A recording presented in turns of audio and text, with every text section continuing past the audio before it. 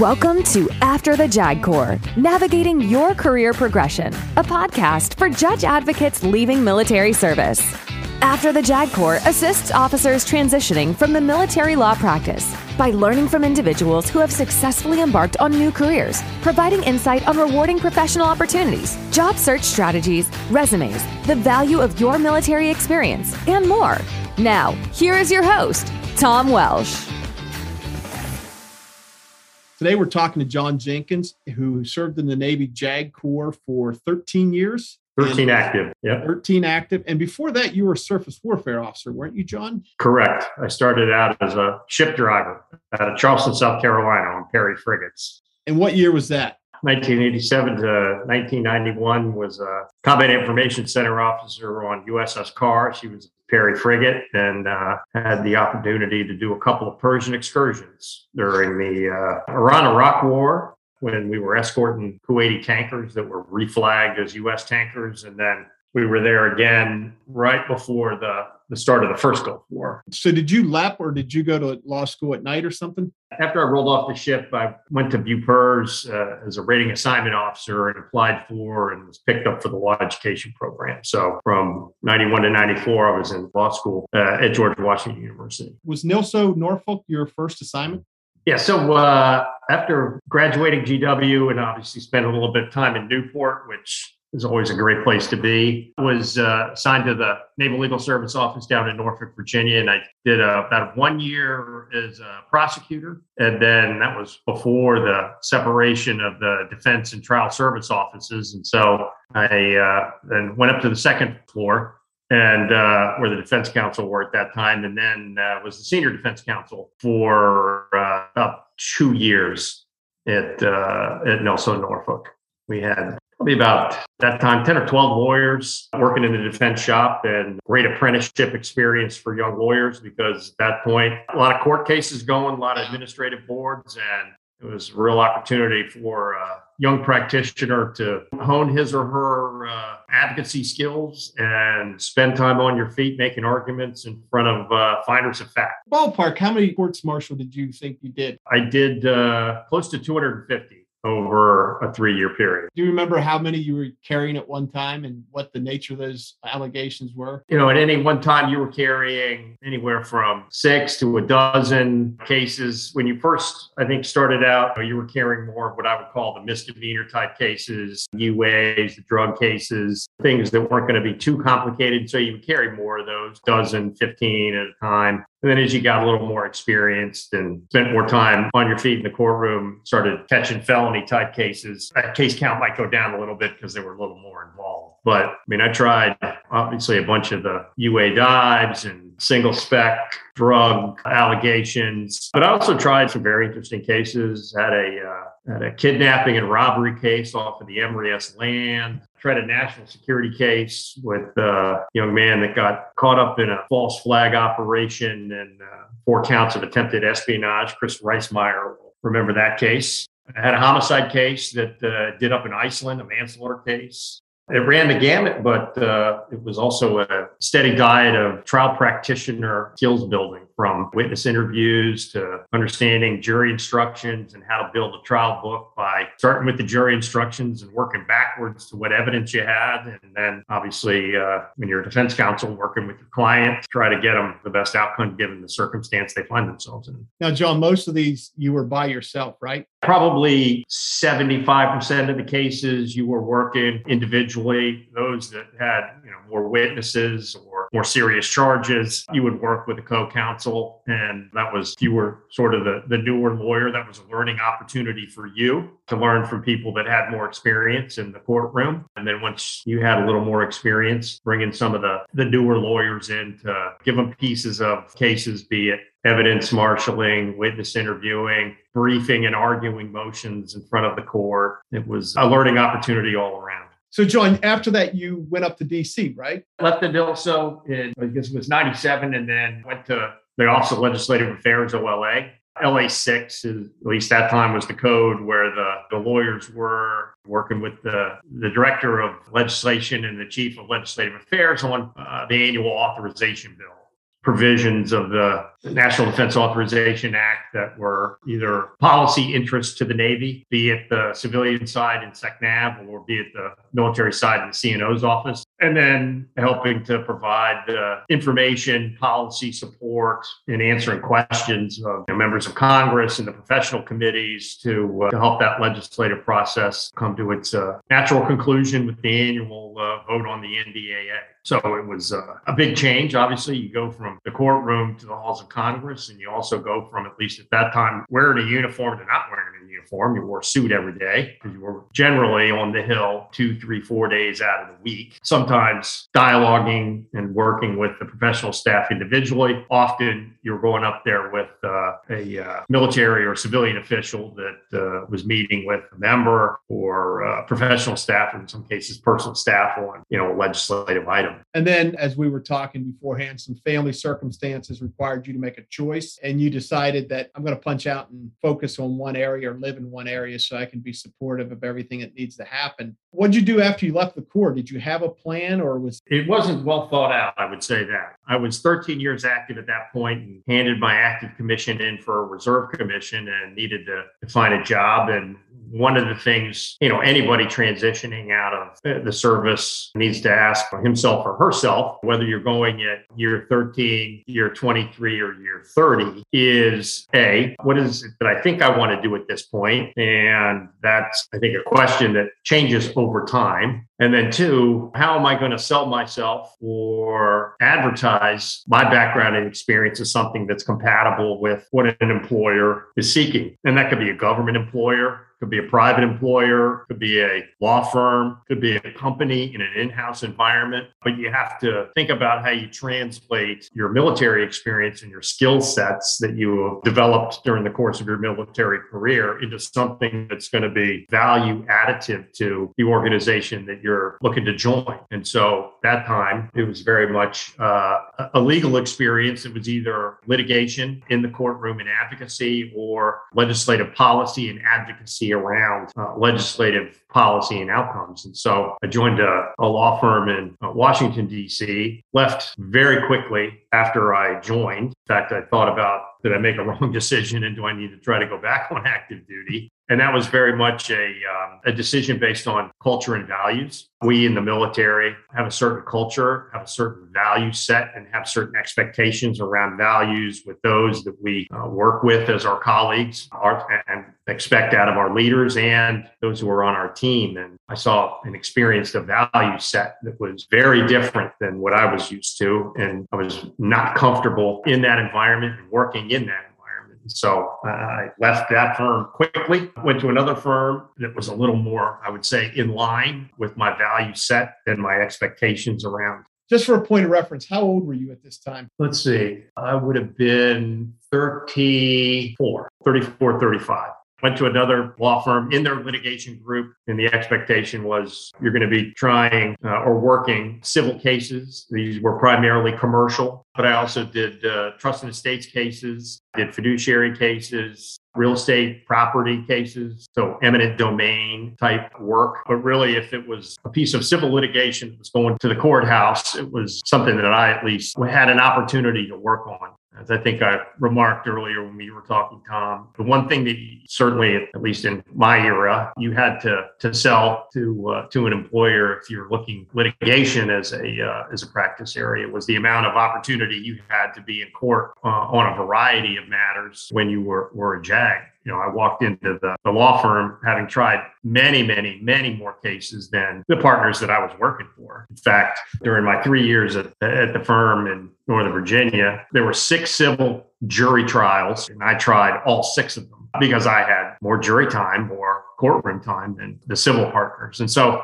I guess back to my point about when you're leaving and thinking about what's next, culture, values, and the leadership ethos of the organization you're joining is very important, but also figuring out what it is in your background and experience that is going to be value additive to the organization you're joining. In that instance, the value add was obviously a depth of experience in the courtroom, which was relevant for that group because they were doing civil litigation. So it was 3 years at the law firm. Then along the lines of it's better to be lucky than good, I started representing Tyco International first as outside counsel. At that time, back in 2002, 2003, there was an ethics breakdown at the leadership of that company. The CEO found himself indicted. The CFO found himself indicted. The general counsel found himself indicted. The chief tax officer found himself indicted. The new management team was looking to right the ship, so to speak. And at the time, there were over 50 consolidated securities class actions. There was an SEC investigation. There were criminal prosecutions of the former executives. And so there was a lot of litigation, I would say management work that needed to happen. And so I was assigned to, a team that was working with the company. I would fly to New York on Mondays, work out of Manhattan for 5 days, and fly back to Dulles on Fridays. And that went on for many, many, many months. But again, when you have a new opportunity, back to thinking about, how is it that you're going to add value to that organization? Well, there was a lot of support, negotiation, and interaction with law enforcement and criminal prosecutorial authorities. And I'd been both a criminal defense and a prosecutor. And so knew a little bit about how to navigate and help those agencies get to an outcome that was going to benefit at that time, right? The company. We were worried about making sure the company wasn't going to get into trouble for the acts of these individuals. And it turns out that one of the prosecutors on the Kozlowski case was a Naval Academy graduate. And so that connection was one that helped because, immediate trust and kind of a known quantity as to who you're dealing with, and what can you expect from them in terms of trust, transparency, teamwork. So never look for the opportunity to leverage what you bring in terms of your background, your skill, your experience, your tool bag in trying to maximize on new opportunities that are presented to you. So Tyco was 2 years, doing litigation work with, again, regulatory agencies, the SEC, civil litigation, the criminal prosecutions. After about 2 years doing that work, I had the opportunity to change practice areas. I became the corporate secretary. So it was a new practice area that I had to, I would say, learn a little bit about. But as I said to the general counsel at Tyco at the time, I may not know all the details and the intricacies of the securities regulation, but I do know we'll get you put in jail, and you won't go to jail on my watch. At that point, you made this jump. Obviously, you had the confidence that you could do it. You always hear it's not rocket science. I'm assuming that it wasn't rocket science. Yeah, that's correct. You made it through law school. You can read. It takes a little bit of self-study in learning the basics of a new practice area. And if it's really, really complicated, well, there are specialists out there that you can rely on to help give you some specialized advice. It's almost the 80-20 rule. 80% of it I'm comfortable with, or I can get comfortable with. The 20% that I'm not, I'm going to go get help. But I think, that is again, back to what value do you bring? Most JAG officers are more generalists than specialists. We do have some specialists in perhaps environmental law or healthcare law or even operational law. And that's where you spend, the majority of your mid and senior part of your career. But most officers have a generalist background. And it is that generalist background that gives you, I would say, confidence and the flexibility to pick up a new practice area, to pick up and develop a new skill set, to invest a little bit of time in yourself in getting smarter in an area, and then having, I would say, the right judgment as to where you're competent and where perhaps you need help and need support and need a specialist to give you some additional, insight into a particular area of law. But as I said, JAG officers are pretty flexible in that they have a wide diversity of background and experience throughout your career, and therefore you got to learn a lot about a lot of different things over 20 or 30 years. And therefore, that generalist mindset translates very well into at least some of what the private sector seeks, wants, and needs out of people with a military background. So I'm looking at your LinkedIn right now. It says you did almost 10 years at Tyco, and now you're at your current job. Correct, yeah. What is your current job? So I'm the general counsel at TE Connectivity. It's the old Tyco Electronics business that was spun out from Tyco International in 2007. We're an industrial technology company. We're probably one of the biggest industrial technology companies you've never heard of. But what is connectivity, right? It's mechanical and electrical product that moves power, data, or signal through an industrial application. So there's not a car on the road that doesn't have our product in it. When you go to turn to start your engine, it's our connector that's moving the electrical signal from the ignition switch to the starter. You turn your radio on in your car, it's our infotainment connectors that's moving the power from the battery distribution unit back to your radio to listen to music. When you roll down your window, it's our connector that's moving, again, power around that architecture to operate the window. But we're in, anything that's got two or more wheels on the surface, but we're also in aviation. Both commercial and military. We're on military programs, but in addition to Boeing and Airbus and Embraer and the smaller jet makers like Gulfstream, we're in almost every white good that's in your home. So whether it's a LG washing machine or a KitchenAid refrigerator, it's our product that's moving, again, the power or the data or the signal around it. We're about a $16 billion top line manufacturer, 135 factories around the world, 80,000 employees. And as I said, S&P, I would say 250 probably at this point, given the market over the last month and a half. Well, I was going to say, so as the general counsel, right, I have, I would say, plenary responsibility for everything that is law related. But in addition, I have responsibility over our government affairs, and that's a global. So I've got people in Washington and Brussels and in Shanghai. I have responsibility over our enterprise risk and our crisis management. I have responsibility over our trade services and trade compliance, and have responsibility over real estate as well. You would ask again earlier, Tom, about, how do you translate perhaps some of what you've learned, what you are capable of doing, and apply it, again, back to my point about how are you going to add value to organization. You think about a couple of things. Well, now I've got responsibility for government affairs, but I've been on the Hill, albeit 25 years ago. So I have a little bit of insight into, how you form relationships with legislators and policymakers, be it in the US or elsewhere. But you also have a background in solving problems and in working in some instances under incredibly stressful situations, for example, like in times of armed conflict. And so I chair our crisis management, and I liken being the chair of our crisis management team globally to being a tactical action officer.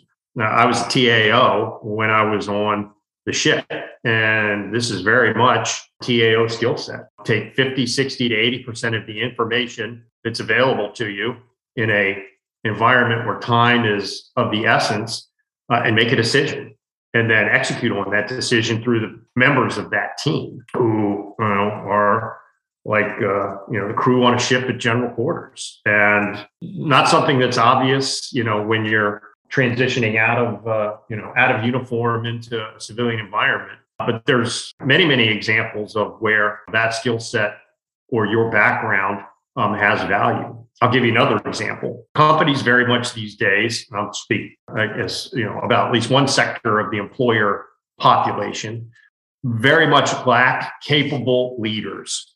To be a successful, public company executive doesn't mean you're the best lawyer or the best accountant or the best HR person. What the company expects out of you, number one, is to be a leader.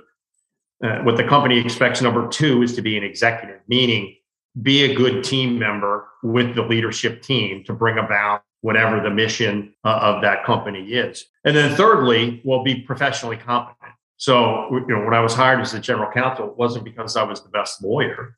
I probably am by far and away not the best lawyer that works at TE. It was because there's an expectation around leadership and executive capabilities. And so senior people that are retiring out of the JAG Corps have had years and years and sometimes decades of leadership and executive experience, and being able to translate what you have done in uniform as a leader, as an executive, as a professional, to what the employer is asking or seeking of you is, again, something that demonstrates where you are going to add value to that organization and will make you an attractive So other than your first job out of uniform, maybe even your second one, which was really, hey, this is the skill set I have, which was a ton of litigation. These other jobs were through your network, but through the people proving what you've been able to do, representing Tyco, becoming part of Tyco, and then from there,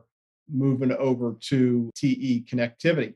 And I've heard what you said more than once. It's the leadership that we bring, but it's that ability to get the foot in the door, which is where everybody fears and has to go up against. That's where I sit, is finding just cracking that plane. You make a very good point. And that is, your professional network is going to be critical to your ability to gain entry into an opportunity. And then once you're sort of establishing yourself at whatever that next job is, be it a government job, be it a private company, be it another practice environment, a small firm environment, will enable your opportunity to either grow within that current role or to have other opportunities in that company or in that environment. I wrote down on my legal pad here the concept, which should be familiar to most, right? The C daddy corporate world, the C daddy or the C mommy. Active duty, you had one C daddy, maybe two C daddies. In the civil environment, you need a C family, mommies and daddies, cousins, and friends and family, and tried to access those networks and then leverage them to help give you the opportunity. Or once again, you're in an environment where you've been given your next role, your next job, to help expand your ability to be successful in that environment. Right. There's a number of JAGs. Certainly, I know Navy, but I'm going to guess the same is probably true for Army, Air Force, Marine, Coast Guard, who have, either left mid-career or retired and started a second career, and would be very happy to sponsor or mentor a fellow JAG officer to give them the opportunity to open the doors, as you said, is the first step to the next part of your journey. So where do you see John Jenkins 5 years from now? I would hope to be retired, frankly, or at least semi-retired and doing something else. One of the benefits of having a background, in the military is it's very much an up or out culture. You continue to progress professionally and take on roles of increasing responsibility. And oh, by the way, as a leader, it's your job to develop your team and your subordinates to do your job and replace you at some point. The concept of general counsel, I don't subscribe to. I invest in your team, develop them, get them ready for their next professional opportunity, and then enable that next professional opportunity, be it at TE or elsewhere. And there's only one GC, but I've got 11 people on my leadership team, many of whom have professional aspirations to be a public company general counsel. That means 8 or 9 of them are going to have to go be GCs elsewhere. But I need to help enable the professional success of all of my team members. Some will be here, some will be elsewhere, and that's a good thing. I would hope that 5 years from now, TE or not TE, I'm continuing to have an impact on the team that I'm working with to make sure that they're getting the professional development to help them achieve their career aspirations. And then I would also say it's applying deck plate leadership lessons I learned when I was an ensign on a ship.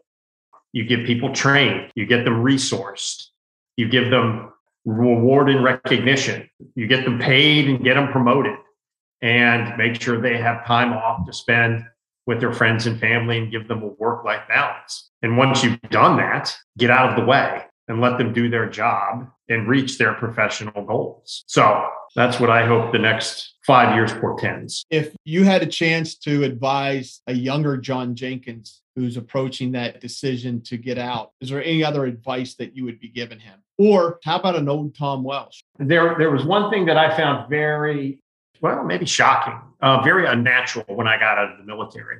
And that is, when you're in the Navy, you learn how to give orders and you learn how to take orders. Private practice in the civil world, that's not necessarily the case. People don't either know how to give orders, or some people refuse orders. They won't take them. And so a skill set that I would say would be something that anyone transitioning out of the military, be it, JAG or not JAG, needs to learn and embrace is the ability to influence without authority. Meaning I can influence an outcome for a professional goal without having the authority of the UCMJ standing behind me. I need to be persuasive. I need to make arguments about why one course is better than the other course. I need to show how it's in the interest of the individual or the organization to pursue that course. So influencing without authority is a skill set that many in the military don't know, haven't learned, because you haven't had to learn it. But it is a skill set that is very necessary, useful, and in some cases critical when you are transitioning from, again, a military environment to a civilian or civil environment. So you've been involved in the hiring of attorneys at these places? Absolutely. Yeah. So what do you look for? So first, I look for relevant, substantive experience in the area that I'm seeking to hire.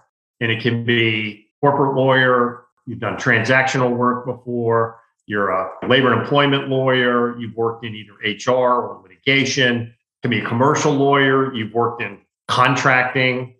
It can be an ethics and compliance lawyer, you've done investigations, you've done JAGman type work. But I look for the relevant experience. And then I look for, okay, how is this individual, given that background or skill or experience, going to add value to my organization? And what is this interview candidate selling to me as their value proposition? Those that have researched the company, have thought about the job and the job requirements, and then thought creatively about how their experience or their skill set translates into adding value to our organization.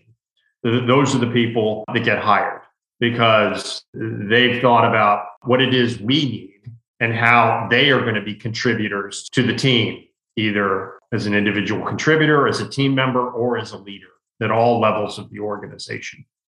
Again, how it is that your body of work is going to add value to what the employer needs. What is that one thing a separating and retiring JAG should avoid doing or saying as they approach corporate work? It's avoid the jargon of the practice, in the military, right? Avoid the things that we're all familiar with, the acronyms and the jargon, because every company has their own acronyms and their own jargon. And, you have to learn the language of the enterprise, be it a company, be it a firm, be it a government environment, learn to speak their language. John, we've covered a lot of ground already, but is there anything that I missed that you wanted to get out? I guess I would end where maybe I started a little bit. It's around the values of the organization that you're seeking to join, and how it is that it aligns with your own individual values. And if so, then how you can demonstrate, your fitness for the organization. Many companies and firms and employers these days have purpose statements, have value statements, have strategy maps, and I'll call it, value proposition collateral that's publicly available. Get a hold of that and make sure you read and understand it, and ask yourself, does this sound and feel like something that would be a fit for me and that I would be a fit for them? And again, when you're starting conversations, be it networking or exploratory interviews or actual interviews, start from the point of values and then work to, the work and the opportunity from that point. Well, ladies and gentlemen, that's John Jenkins. 27 years later, he's still mentoring. Some things never change, John.